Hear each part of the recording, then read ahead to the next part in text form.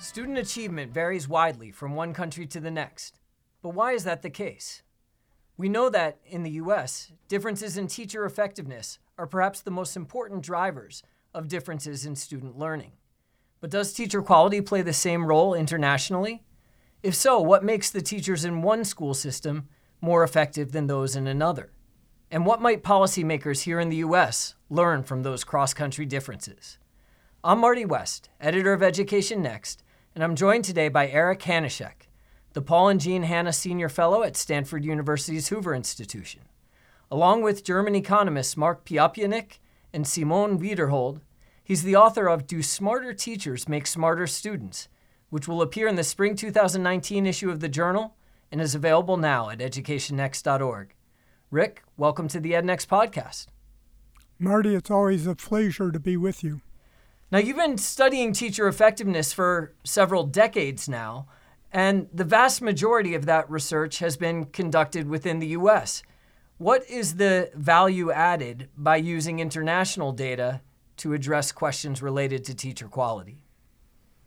Well, the general issue is, how do you measure teacher quality? We know that the United States internationally does not perform so well on the student test, like the PISA test, and it would be nice to know what is the cause of that. In particular, is it due to teachers?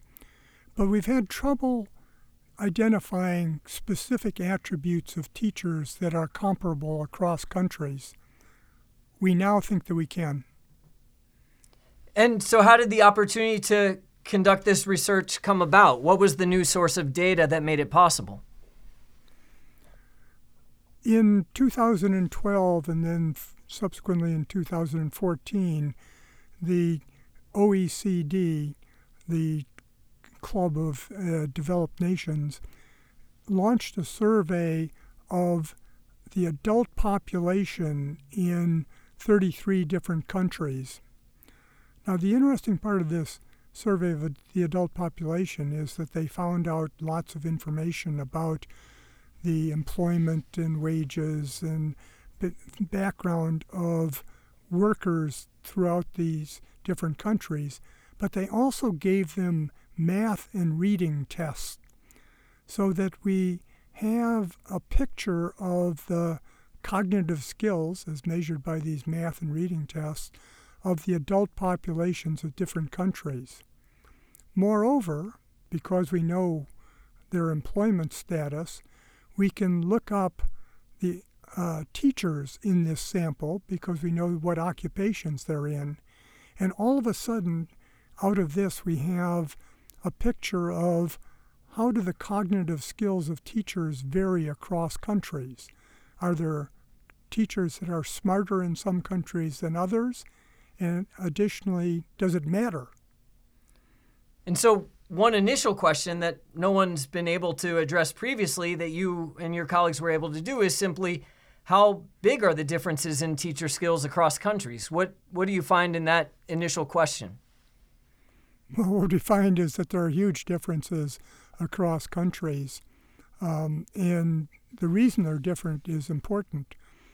We know from the PISA test and other tests that the college graduates in some countries are smarter. They have higher test scores than the college graduates in other countries.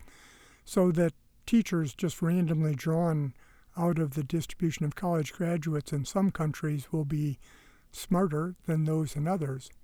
But the second thing that's really important and why it becomes interesting from a policy standpoint is that different countries make different choices about where in the distribution of skills of college graduates the teachers come from. And that we've tried to exploit both of those differences to see how much difference does it make if you have a smarter teacher rather than a less smart teacher. And where do American teachers rank internationally among this club of developed countries that participate in the PISA assessments? Well, in math, not very well. We're below average of these 31 countries that we eventually use in our sample. In reading, we're slightly above the average, but we're quite a distance from the Finnish teachers or the Korean teachers and the Singaporean teachers, which are found at the top of the rankings.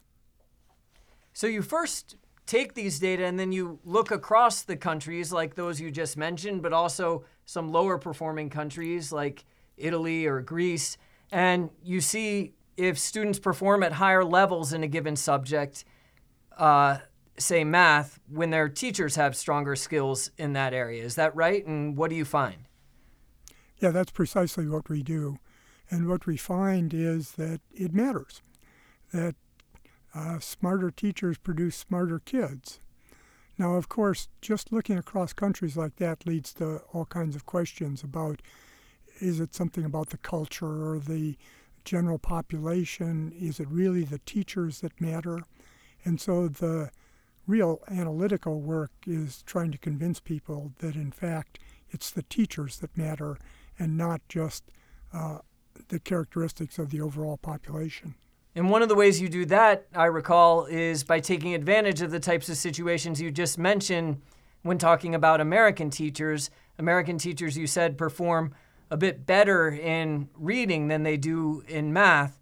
So you look then to see if countries where the teachers have that set of skills, if students follow that same pattern, doing better in one subject than the other, right? Precisely. We're looking at whether differences in teacher skills across these areas come through as differences to the students. Now, the advantage of this is that we're just looking at different performances of the students within a given country. So since the student is in the United States, for example, whether the student does better in math or reading eliminates a lot of the differences across countries because we're just looking within individual students. So we can rule out that some countries just place a higher value on education, and that's reflected in the skills of their teachers and their students for some reason other than the skills of the teachers themselves in that case. Precisely. That's the idea behind this. But could it be the case that countries place greater cultural value on math achievement than they do on reading achievement, say, and that this leads both teachers and students to perform better in math in that case? Why shouldn't we be worried about that possibility? Well, we are worried about that. You're taking it right down to the heart of this. If some countries just think that math is the only thing that matters and put all their emphasis on that, we could get confused by this. So what we try to do is look at whether it's look at different versions of who might be teachers in each country. So we take the skills of all the major occupational groups and say, well, if we call them teachers, like all the business people teachers or all the health workers teachers, do we get the same relationship with the student performance? And the fact is that when we do this placebo analysis, this using fake data for teachers, we don't get anywhere near the same answers, that in fact it points directly at the quality of the teachers themselves. So it's what teachers know, not what the public as a whole know, that matters for what students learn. Yes, that's the important thing. All right, so having convinced us that teachers' cognitive skills really do matter, the natural question is, what explains them? You and your colleagues consider two possible factors. The first is how teaching has been affected by competition from other jobs that demand high skills. Why is this important, and how do you measure it? Well, we have a conventional wisdom is that teachers in the past were different than teachers today, and largely because in the past, women had two occupations that they primarily went into if they were a professional. One was teaching and one was nursing. And then over time, as more women came into the labor market and as the occupations opened up, suddenly women were becoming managers and doctors and lawyers, and they were attracting some of the brightest women away from teaching and into these other occupations. So that's been the common hypothesis, and in fact it's true. And it's true in the United States, and it's true in all the other countries that we looked at. Historically, when women were much more concentrated in teaching, the teachers were on average smarter according to these math and reading achievement tests. As women went into other occupations, which we can measure by the distribution of occupations that males are in, as they went into other high-skilled occupations, we saw that the quality of the teachers, again measured in this specific way, started to decline. And the extent to which other jobs have become open to women varies a lot from one country to the next. And you show that where women have more opportunities, unfortunately, that's where you see more of a decline in teacher skills. Is that right? That's precisely the case. So in a country like Singapore, where women still are largely teachers, or much more so than in the United States, it turns out that they are smarter. They're drawn from a higher point in their distribution. So those results are fascinating, but not particularly policy relevant. As you point out in the article, restricting women's job opportunities is hardly an appealing strategy to improve teacher quality. So the second factor is perhaps the one that's more interesting and just deals with how well teachers are paid. How do you measure this for the purposes of this analysis, and what do you find? Well, if you remember, Marty, we discussed these broad surveys of the adult populations in each of these countries. We know the wages of all of our sampled people. We know what their skills are as measured by these tests, and we know how much experience they have in the labor market. And so we can estimate what's standard in labor economics of an earnings function that relates earnings to the measured skills on these test scores, plus the experience levels of the people, plus their gender. And then we say, are teachers paid at the same level as other workers in the economy, other non-teachers? And what we find is that across countries there's a large distribution of the premium or discounts paid that teachers are paid. Interestingly, of our 31 countries, the U.S. is at the bottom, along with Sweden, of discounting pay by 22% compared to a comparable worker in terms of experience and skills and gender. Whereas there are other countries that are a little bit hard to explain, and that's at the top of the list is Ireland, that's paying a 45% premium to its teachers. So you see that there's a continuum of discounts and premiums paid to teachers, but the U.S. is at the bottom. And when you line these premiums and discounts up with the cognitive skills of teachers, you find that it explains a good deal of them. And not only that, but you can also see a relationship between those wage premiums or penalties for teachers and student achievement. Yes, these translate straight through from salary differentials to student achievement when we look across countries. So your study and our conversation about it has covered a lot of ground, from how teacher skills vary across countries to how much that matters to what we could do about the middling skill levels we see in the U.S. What's the most important thing that you want listeners and policymakers to take away? Is the bottom line message that we just need to increase teacher pay here in the U.S.? Well, I think that the bottom line message is that we've chosen a very bad equilibrium. The equilibrium we've chosen is that we underpay our teachers and we get what we pay for. Now, the opposite side of this is how do we get away from this?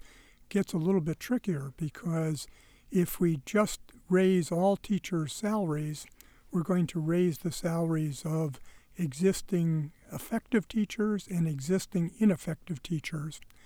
And we're going to lock in our current workforce for a while into the future because it's an attractive job and more attractive with higher pay.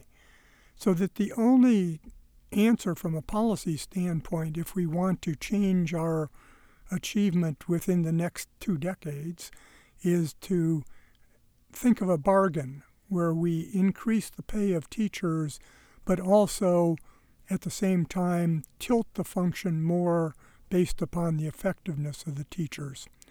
That's the only way that we could get any immediate response from increasing the teachers. So that all of the strikes from West Virginia to Arizona to Colorado to Oklahoma to Los Angeles and now to Oakland are entirely focused on raising everybody's salaries by the same amount, saying that we're underpaying too much. And the answer from those, I fear, is that we're not going to get much out of it. Eventually, some more people might want to potentially become teachers and join into the pool. And if we select well from those in the future, maybe our average teacher quality will increase. But it'll be so long in the future that nobody will think that salary is doing what we want it to. So that the only policy hope, I think, is to make this bargain where higher pay goes along with more attention to the effectiveness of teachers. So I certainly understand that argument that the most efficient way to use resources to address this problem would be to find a way to link teacher pay to performance. But, as you mentioned, we're in a bad equilibrium as a national school system. And could it be the case that an across-the-board increase is simply the price we have to pay to get out of this bad equilibrium? Well, it's one way to try to get out of it. It's not clear that we can do that in any reasonable length of time because we lock in all of the current teaching force, and I basically think that teachers are working as hard as they can and as effectively as they can. So just paying them more money is not going to change what they do in the classroom.